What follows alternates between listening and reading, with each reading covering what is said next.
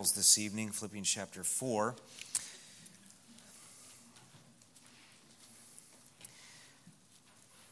We'll read the first three verses of Philippians 4 in just a moment. When my dad called me about a month and a half ago and said he wanted to do that year in a week, the immediate hang-up in my mind was, how do you preach, where do you preach from the book of Philippians on a Mother's Day subject? When I asked my dad that, he said, well, I guess you could preach on Euodias and Syntyche on Mother's Day. And I said, no way, Dad, am I going to preach on Euodias and Syntyche on this Mother's Day service, which was Monday night of the conference out there at the church where Dad pastors. And then God began to convict me about dismissing out of hand using that text. And then I began to study, and then the Lord really began to convict me because there are some wonderful truths here that I believe will actually, though on the surface, many times you come to this passage and you kind of read over the top of it, and it's about two ladies that can't get along, and Paul's saying, get along, would you? And then he says to this guy, this true yoke fellow, help them get along. Get this thing straightened out. Well, that's how we communicate it, but when you dig into it, it's actually a different attitude than that. And so I'm really glad the Lord kept after me because I believe it was a help on Monday night there and will be a help to us this evening. Notice, if you would, chapter 4, verse number 1, therefore. Now again, remember, just like we said about the wherefore at the beginning of verse 12, chapter 2, when we see the word therefore here, we're to refer back to what was said before. And the idea in verses 20 and 21, as you remember from this morning, is because we're looking, our conversation is in heaven. We have this heavenly citizenship, and Jesus is coming from there, and he's going to change our vile body, that it may be fashioned like unto his glorious body. Because of our future hope, therefore, is the idea, verse number 1, my dearly beloved and longed for, my joy and crown.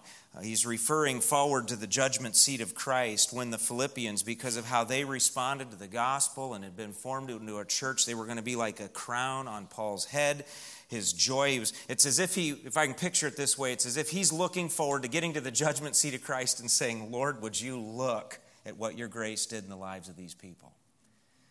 And something of a crown, if you would, a victor's crown and joy. And then he says to them, so stand fast in the Lord. It's the idea of the soldier planting his feet and standing firmly. So stand fast. And then the second time he refers to them as my dearly beloved. And there's an individual focus. It's as if he's thinking of every member of that church when he uses the term twice, my dearly beloved and longed for. It's as if names are running through his mind. He's not just saying this generically or corporately. But he's referring to them individually. Verse number 2, I beseech Euodias and beseech Syntyche that they be of the same mind in the Lord, the same way of thinking.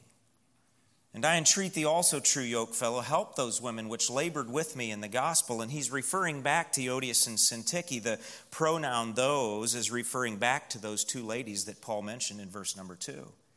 Help those women which labored with me in the gospel, with Clement also, and with other my fellow laborers, whose names are in the book of life.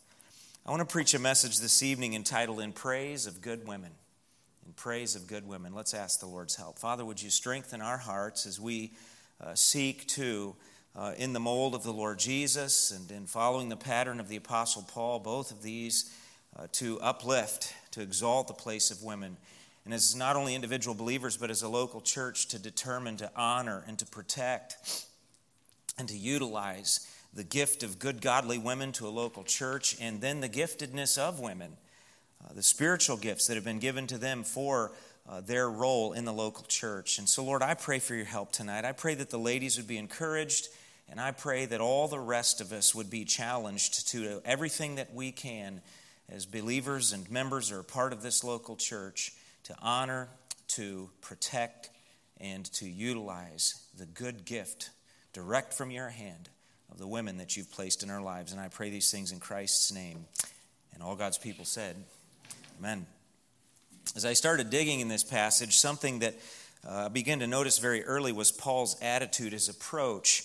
His approach is actually very gentle. As you compare it with how he approached conflict in other churches and other situations, his approach is very gentle. You see that in verse number 1. He uses twice the term dearly beloved and longed for, joy and crown. So stand fast in the Lord, my dearly beloved. And there's an attitude or a spirit of goodwill.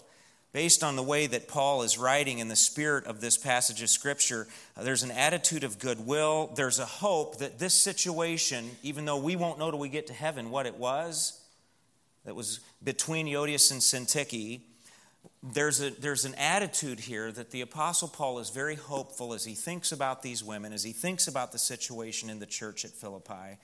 And whatever this issue was, that they were not of the same mind in the Lord, Paul is hopeful. And Paul also, in referring to them as these women which labored with him in the gospel, is implying tremendous gratitude for his relationship with these ladies and the tremendous asset benefit that they had been to him 10 years earlier when he had first come to Philippi.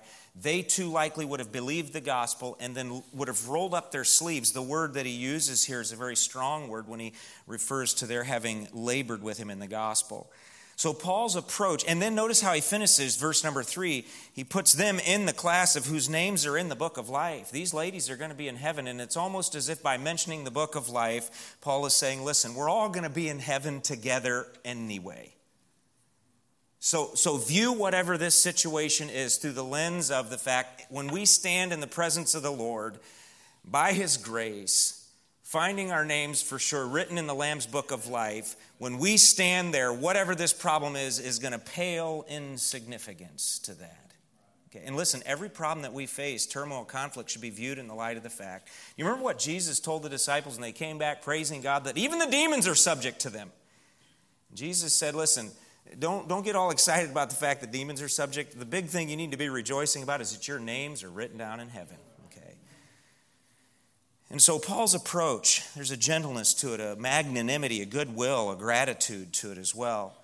And then I noticed as well how he analyzed the problem, and we'll look at that in more detail in a moment, his appreciation for these two ladies, and then his assurance that they were all going to be in heaven together. And so here's an important introductory statement. From creation to the church, one of the greatest tokens of God's goodness, both to creation and the church, is good womanhood. It was not the women followers of the Lord Jesus Christ who were often mercenary and selfish in their motives and argued about who would be the greatest. And by the way, men, I'm not haranguing you tonight, okay? It was not the women followers of the Lord Jesus Christ who denied that they ever knew Him. It was not the women followers of Christ who betrayed Him. It was not the women followers and disciples of Christ that scattered from Him like a flock when the shepherd was smitten. It was not the women followers of Christ who were conspicuously absent at the foot of His cross with the exception of the Apostle John. It was the women followers who were first at His empty tomb in spite of the risk. Paul consistently, and the Lord Jesus Himself, they consistently uphold the value of women. And even in this mild, loving rebuke to these two ladies who He names individually, He is upholding their value to the work of Christ and to the local church. By my observation, and again, that's subjective, but by my observation of Paul's epistles and the recorded historical interaction and history behind some of these churches that we also see epistles written to, there's no church, best I can tell, which illustrates the place and the importance of women in the local church like the history and the epistle to the Philippians. Now, you go to the book of Romans, and the very last chapter is a long list of names, but in a lot of ways, that's all it is a list of names. Okay. But here, in the history of the church at Philippi, when you take Acts 16 and you take the book of Philippians together, there is an emphasis placed upon the importance of women in the local church like no other New Testament epistle. We've all heard it said before that behind every good woman or good man is a good woman. And some have even taken it further than that and said behind every good man is an even better woman. I would say this, that integral to a good New Testament church are the good and godly women who are in that church. Because of that, a local church should honor the place of women in the church, God's design for them. Because of that, a local church should protect its women. Because of that, a local church should utilize the gift of women given to them by God. As I go all the way back to creation, and I think about creation, its completion up to day 6, and the Lord looked at it and said it was good. But then when he saw man was alone, he said it is not good. And then he created woman, and then his culminating conclusion was, behold, it is very good. As we think about the local New Testament church, and in particular look at the church at Philippi, I notice, number one, we should honor, protect, and utilize the gift of women to the local assembly because, as we look at Philippi in particular, women figure prominently in the history and the life of this church. They figure prominently. Now, though Lois and Eunice's names are not mentioned in Philippians, they are mentioned in 2 Timothy as the mother and the grandmother of Timothy, who was integral in the life of the church at Philippi. You remember he was a teenage boy that would have been there when the church was founded. Philippians chapter 2, Paul indicates that he's hoping to get there, but in the meantime, he's going to send Timothy 10 years later back to minister to this church. And so this church has benefited and will yet benefit from the valuable ministry of a young man named Timothy. And there would have been no Timothy had there not first been a Lois and a Eunice. A godly grandmother and a godly mother who were instrumental in shaping a young man who would have a profound influence on the church at Philippi. And then back in Acts chapter 16, you remember, I believe we could say that she was one of the charter members, but this wealthy businesswoman, Lydia from Thyatira, was present at those prayer meetings of ladies down at the river near Philippi. She would trust Christ as Savior, and she would say to Paul in Acts chapter 16, if you've judged me faithful, would you please come and stay in my home?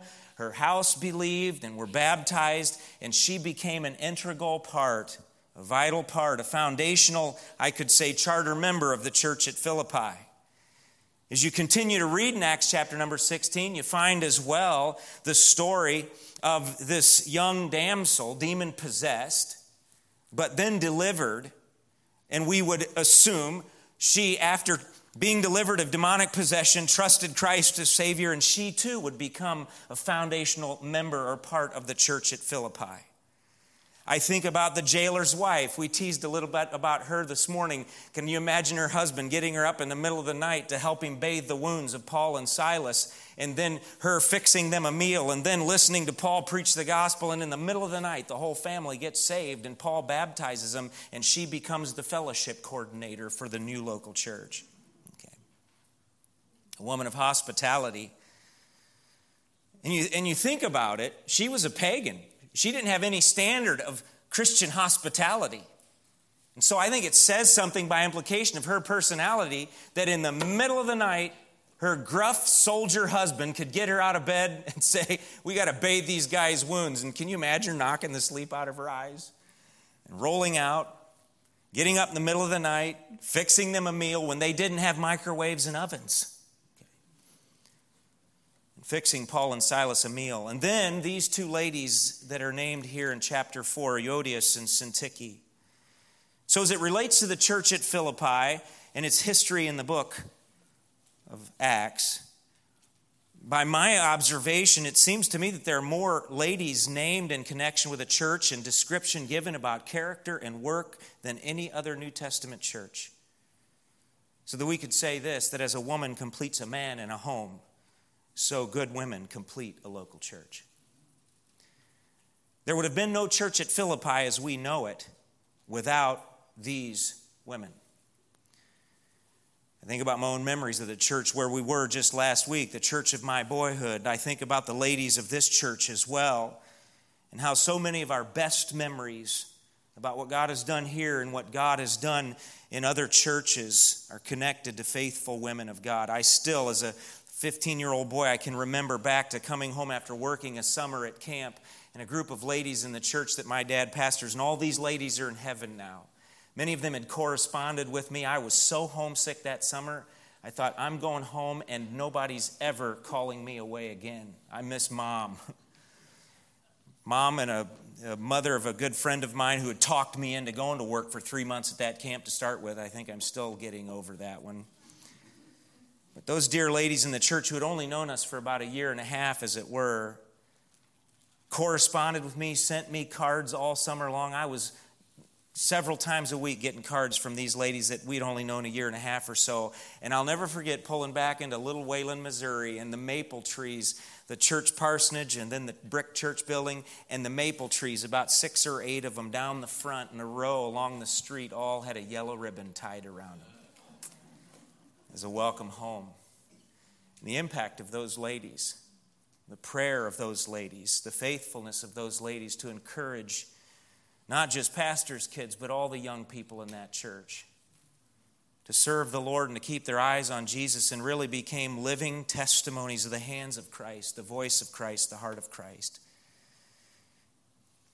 I want you to notice, secondly, that we should honor, protect, and utilize the gift of women to the local church, not only because they figure prominently in a church like Philippi, but number 2, because they, in being given to the local church, you ladies, in being given to the local church, you fill out the church body completely, and we've already touched on this. I think about Galatians chapter 3, verses 26 and 27. We're close to there. Just go back to Galatians, just a few epistles back to the left in your Bibles. Galatians chapter 3 and verse number 26.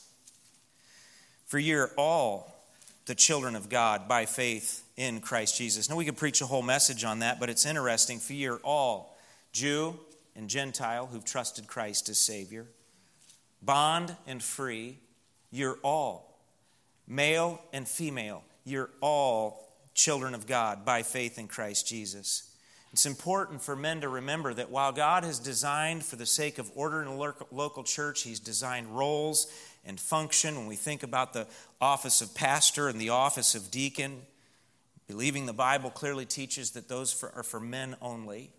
And yet so many other things that ladies can do that men can't do. We'll see that here in just a few moments. But when it comes to the kingdom of God, of which the local church is an embassy on earth, if I can say it that way, you're all children of God. No man has a greater standing as a child of God than do the ladies. Verse 27, for as many of you as have been baptized into Christ, have put on Christ, and there is neither Jew nor Greek, there is neither bond nor free, there is neither, what? Male nor female, for you're all one in Christ Jesus. And if you be Christ, then are ye Abraham's seed and heirs according to the promise. Equal, yet different in function and in flow within the life of the local church. We could ask it this way as a question: what would Philippi have been without the consistency of Grandma Lois and Mama Eunice? Day in and day out, in a home with an unsaved daddy, faithfully teaching the Word of God to little Timothy so that he could be wise unto salvation from the time he was an infant in his mama's arms. Consistency when it wasn't easy, and yet the product was a Timothy. What would the church at Philippi have been without the confidence of a businesswoman named Lydia, who obviously, in order to be involved in the industry and the business that she was, not only had to be a woman of confidence, but a woman of competence as well. What would the church at Philippi have been without the hospitable care of the former jailer's wife? What would the church at Philippi have been? And again, a little bit of presumption here, but without the compassion of a delivered damsel. Though we don't know all the details and the backstory of this damsel and what her history was and what her ministry or life would have been like in the church at Philippi, I can tell you that though we don't know specifically about her, many of us have had interactions with women who've been delivered out of addictions, who've been delivered out of these kinds of things. And one of the things that I've noticed in a majority of the cases is that women like this have a compassion for people who've experienced injustice. They have a heart for that, like others who've never experienced it can have. So we can suppose a compassion from this delivered damsel. What would Philippi have been without the commitment of a Euodias and a Syntyche that Paul references here? Paul says of them in verse number 3 that these are two women which labored with him in the gospel. The word labored is the same word used in Philippians chapter 1 and verse 27 and following, where Paul spoke to the church at Philippi about striving together. It's that team sport where every member of the team has a vital role, an equal role in conquering the opponent and achieving victory. And Paul says that these two ladies were those which in the past had labored with him. The word literally means to athlete together with him. They wrestled together with Paul against a common opponent. And the very use of the word implies an equality. Paul's not saying that these women preached. Okay. But what he is saying and referring to them as those which labored with him in the gospel is that their job in the grand picture of the life and the effort of the local church, their role was just as important as anybody else's. It's significant to me that there are evidences of that further in the text. Chapter 4 and verse number 2. Notice what he does. He doesn't class Euodias or put them together, just addressing them as two women. He doesn't say, I beseech Euodias and Syntyche. But he says, I beseech Euodias. He addresses them individually. I beseech Euodias and beseech Syntyche. And interestingly enough, in the original, he says it this way, Euodias, I beseech, and Syntyche, I beseech. In the original Greek, when whatever word was at the front of a sentence was there for the sake of emphasis, he is appealing to these two ladies by their name, and then he doesn't beseech them collectively, he beseeches them individually. Furthermore, the word beseech that he uses is a word that was used in the context of beseeching or pleading with someone that you viewed as an equal, not a subordinate. So when he says, I beseech Euodias and I beseech Syntyche, he's beseeching them as equals in the work of the gospel. Now, what is interesting, if you notice verse number 3, when he addresses this true yokefellow, and he said, and I entreat thee also, true yokefellow, he uses a completely different word that implies or speaks of beseeching almost with an authority and a subordinate. In other words, he's saying to the true yokefellow, whatever his name was, commentators have guessed, they've even made up a name. Reading into this text more than is there. But when he says, I entreat thee, he's the same as telling this guy what to do. From the standpoint of his apostolic authority. But when he addresses Euodias and Syntyche, he's doing so as an equal. He puts them in the class of being a fellow laborer, the end of verse number 3. Paul, though, before he writes the letter to the Philippians, he gets word of the conflict, the disagreement that has developed between two good women. He does not call them Jezebels. He calls them by their given name. Euodias, her name means prosperous journey. Syntyche, a lady whose name means pleasant acquaintance. And you remember that in the first century, many times a person's name was a reflection of their character or how others viewed them. Remember, Barnabas was called the son of consolation because he was an encourager. But a conflict arises between two good women. And as I look at this passage of Scripture, I realize that this conflict, in a sense, resulted from what, if I can say it this way, from a good original quality. What is it? I notice, thirdly, we should, as a local church, honor and protect and utilize the gift of women to the local church, not only because they figured prominently and not only because they fill out completely the church body, but thirdly, we should utilize and protect and honor the place of women because women between the two genders are those which God has made who feel deeply. Now get this. It's not that there aren't some men who don't feel deeply. And I understand that this is a generalization, but Generally speaking, it is women who feel more deeply than men. And ladies, I'm not saying this in any way to criticize. You are, generally speaking, more emotional than men. And I'm saying that as an honor to the Creator for making you the way that He did. Okay? Maybe you've seen this before. A marriage counselor / comedian by the name of Mark, I believe it's Gungor, captured one of the fundamental differences between the way a man thinks and the way a woman thinks years ago. In his marriage counseling spiel that is pretty funny to watch, actually. The title of it is The Nothing Box. And he likens a man's brain to a collection of boxes and how everything is to be kept separate from everything. A man has a box for his wife, and it better be a good big one. He has a box for his children. He has a box for his job. He has a box for his family, his parents. He has a box for his in-laws, and he better take good care of that one too. Okay. He has a box for everything. He has a box for his hobby. He has a box for his job. And then this marriage counselor, Mark Gungor, he says, and then a man has a nothing box. And it's the man's favorite box. And he'll go to that nothing box every chance he gets. And it explains, so Mark Gungor says, it explains why a man can do something completely mindless for hours on end, like fishing, and be perfectly content. It's why a wife can say to a man, what are you thinking? And he says, nothing. Nothing. I read a funny meme this afternoon. The wife spends more time thinking about or wondering what her husband's thinking than he actually spends thinking.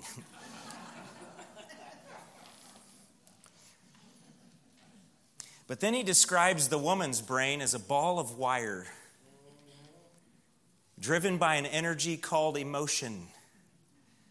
And that ball of wire pictures the fact that for the woman, whereas in the man's brain, everything is, and you don't mix anything, and you only take out one box at a time.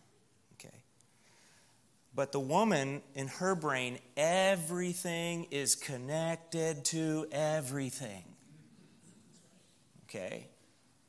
The job is connected to the dog, is connected to the kids, is connected to the in-laws. And it's all driven by this energy called emotion. We can laugh about it, but it's for real. Amen? Okay. As it relates to the women who interacted with the Lord Jesus Christ, you don't have to look too far to see in how women worshiped Christ and how women ministered to Christ. That their emotion is definitely more keen in how they worship and how they ministered. You think of an unnamed sinner woman, not caring what anybody thought, a woman who likely had a history as a prostitute, but hearing of the love of Jesus Christ, penetrating into a feast thrown by a Pharisee, and there at Jesus' feet, she broke ointment on his feet and washed his body and his feet with her tears and wiped his hair with her tears as she wept out of gratitude because she had been forgiven much. I believe in the chronology, Mary of Bethany followed that woman's suit. Her example, in the Gospel of John, we read of Mary of Bethany doing a similar thing, taking that alabaster box full of ointment that was the equivalent of an annual salary, and in one extravagant act of worship, breaking that alabaster box open, never to collect it again, and pouring it out as a testament to her love for Jesus. We see Mary Magdalene outside the empty tomb, staying when all others had left, and mistaking Jesus for being the gardener. Just tell me where you've taken my Lord and I'll carry his body away. I read one commentator years ago, he said, that is just like a good woman. She'll commit to doing something like that even though there's no way she could ever carry a dead body away. But sitting there weeping outside the tomb of the Lord Jesus Christ. And so God has made the woman more emotional than the man, and that is not bad. Men, may I say, we need that. In the home, we need it in the church. A church would seem more like a mechanic's shop or a science lab, if not for the balancing presence of women in the church and in the home. Men see, women feel. Men solve, women empathize. Men fix, women nurture. And so women feel deeply. Because of that, a church needs to honor, protect, and utilize their gift to the local church. But I want you to see this fourth and final reason why this should be the case in a church. Because women feel deeply, they fight passionately. And I mean this in no way as a criticism. The Bible uses the image of a she-bear robbed of her whelps. Don't mess with mama's cubs. Before we went out to the Midwest, we were standing in the kitchen, and one of the kids called out that there's a mama bear and 3 cubs in the backyard. Sure enough, mama bear and 3 cubs. One of the cubs was even playing on Elena's swing out in the woods. They were just having an afternoon and evening out in the backyard. Meandering up the slope behind the house, and the 3 little cubs just kind of tinkering along behind them. We stood there. I've got video, 2.5 minutes of mama bear and her cubs. Because the Bible warns about messing with the she-bear robbed of her whelps, we stayed on the porch. Why? Because ladies, when they feel deeply about something, they fight passionately for it. Do you remember Sarah Palin's description years ago when she described the difference between a soccer mom and a grizzly bear? She said the only difference between a soccer mom and a grizzly bear, lipstick.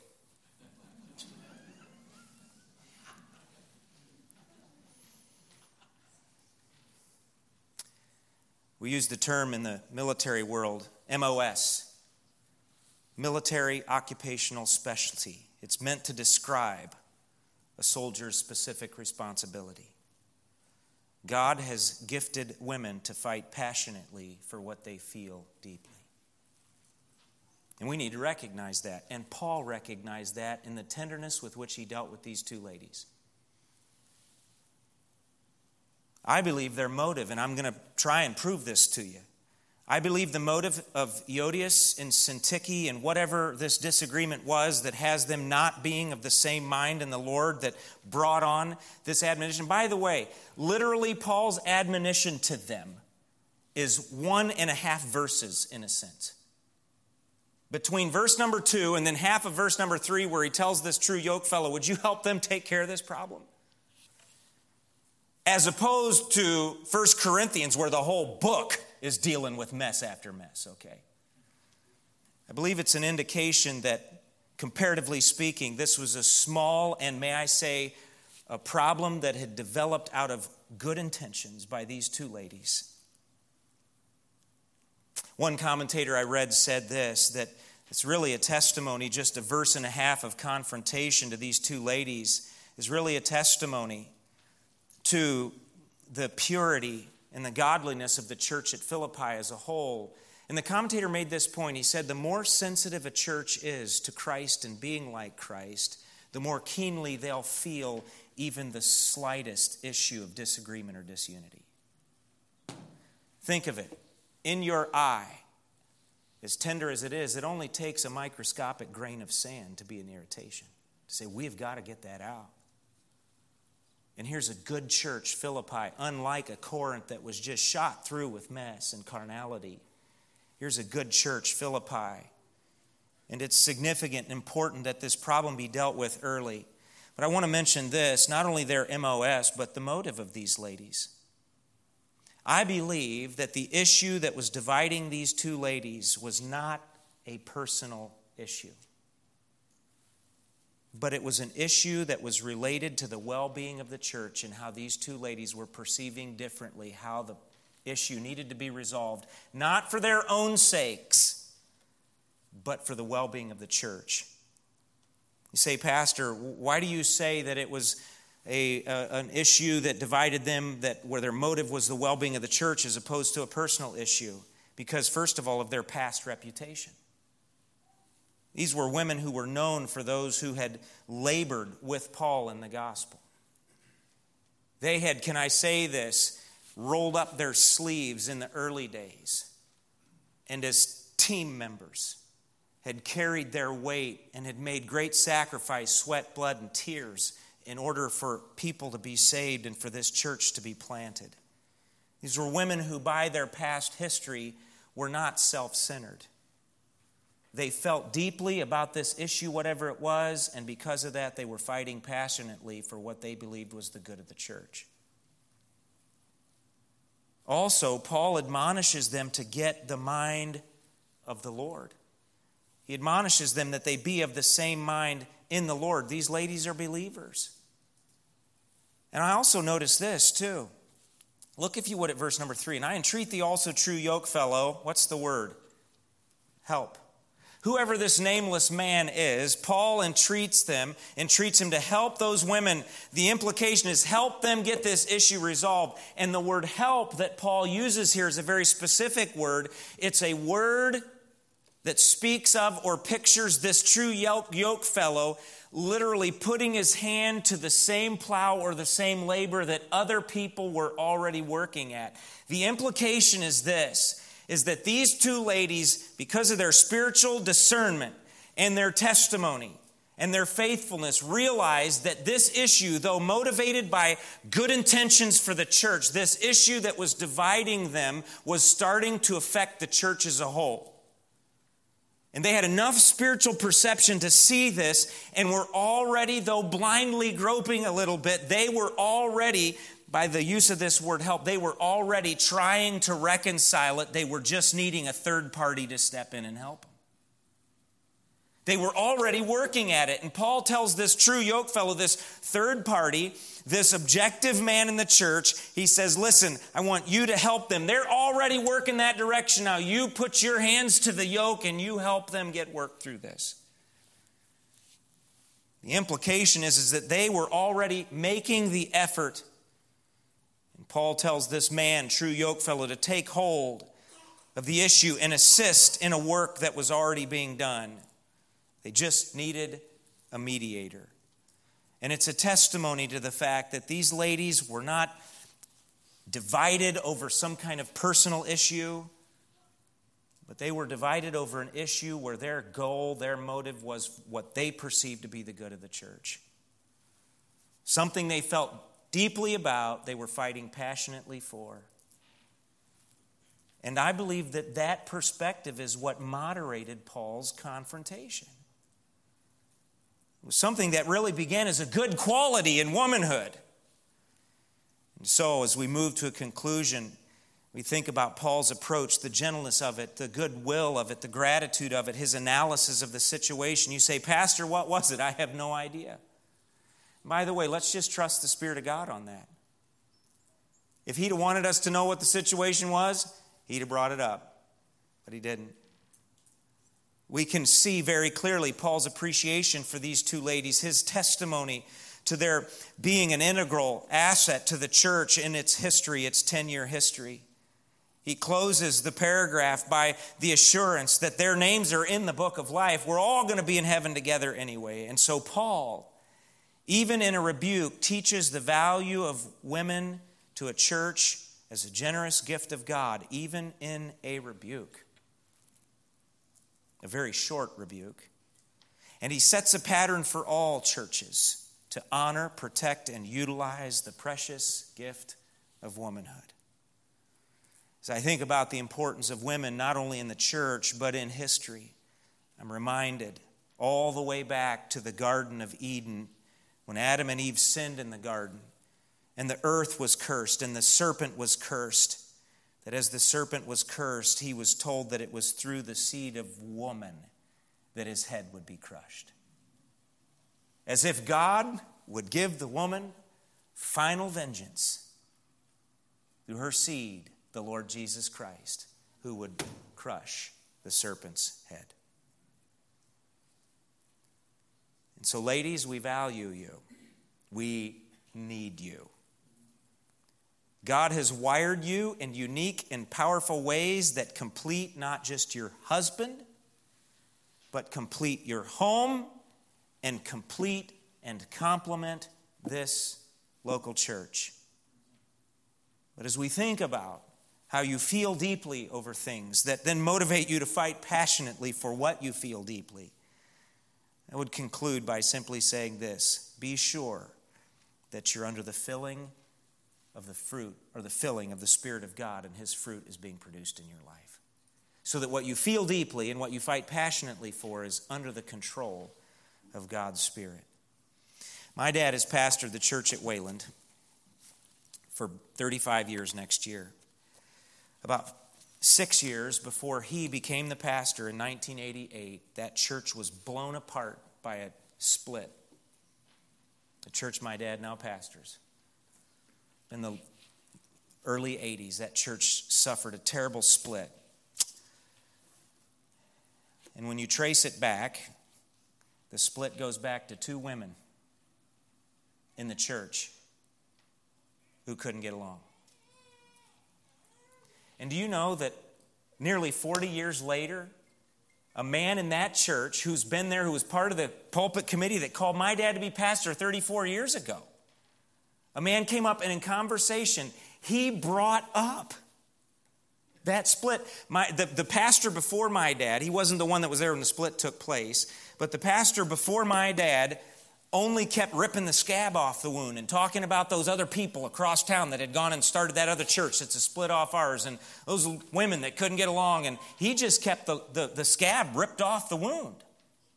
Never let it heal. And Dad said when he came as pastor, when I had just been a 14-year-old boy, he said everything in that town was dated by that split. And he said I'd be out just as this almost innocent bystander talking to people, and he said, yeah, we know about that church, and yeah, we know people over at the other place. And he goes, and everybody came down on one side or the other. And it just struck me that 40 years later, a town is still talking.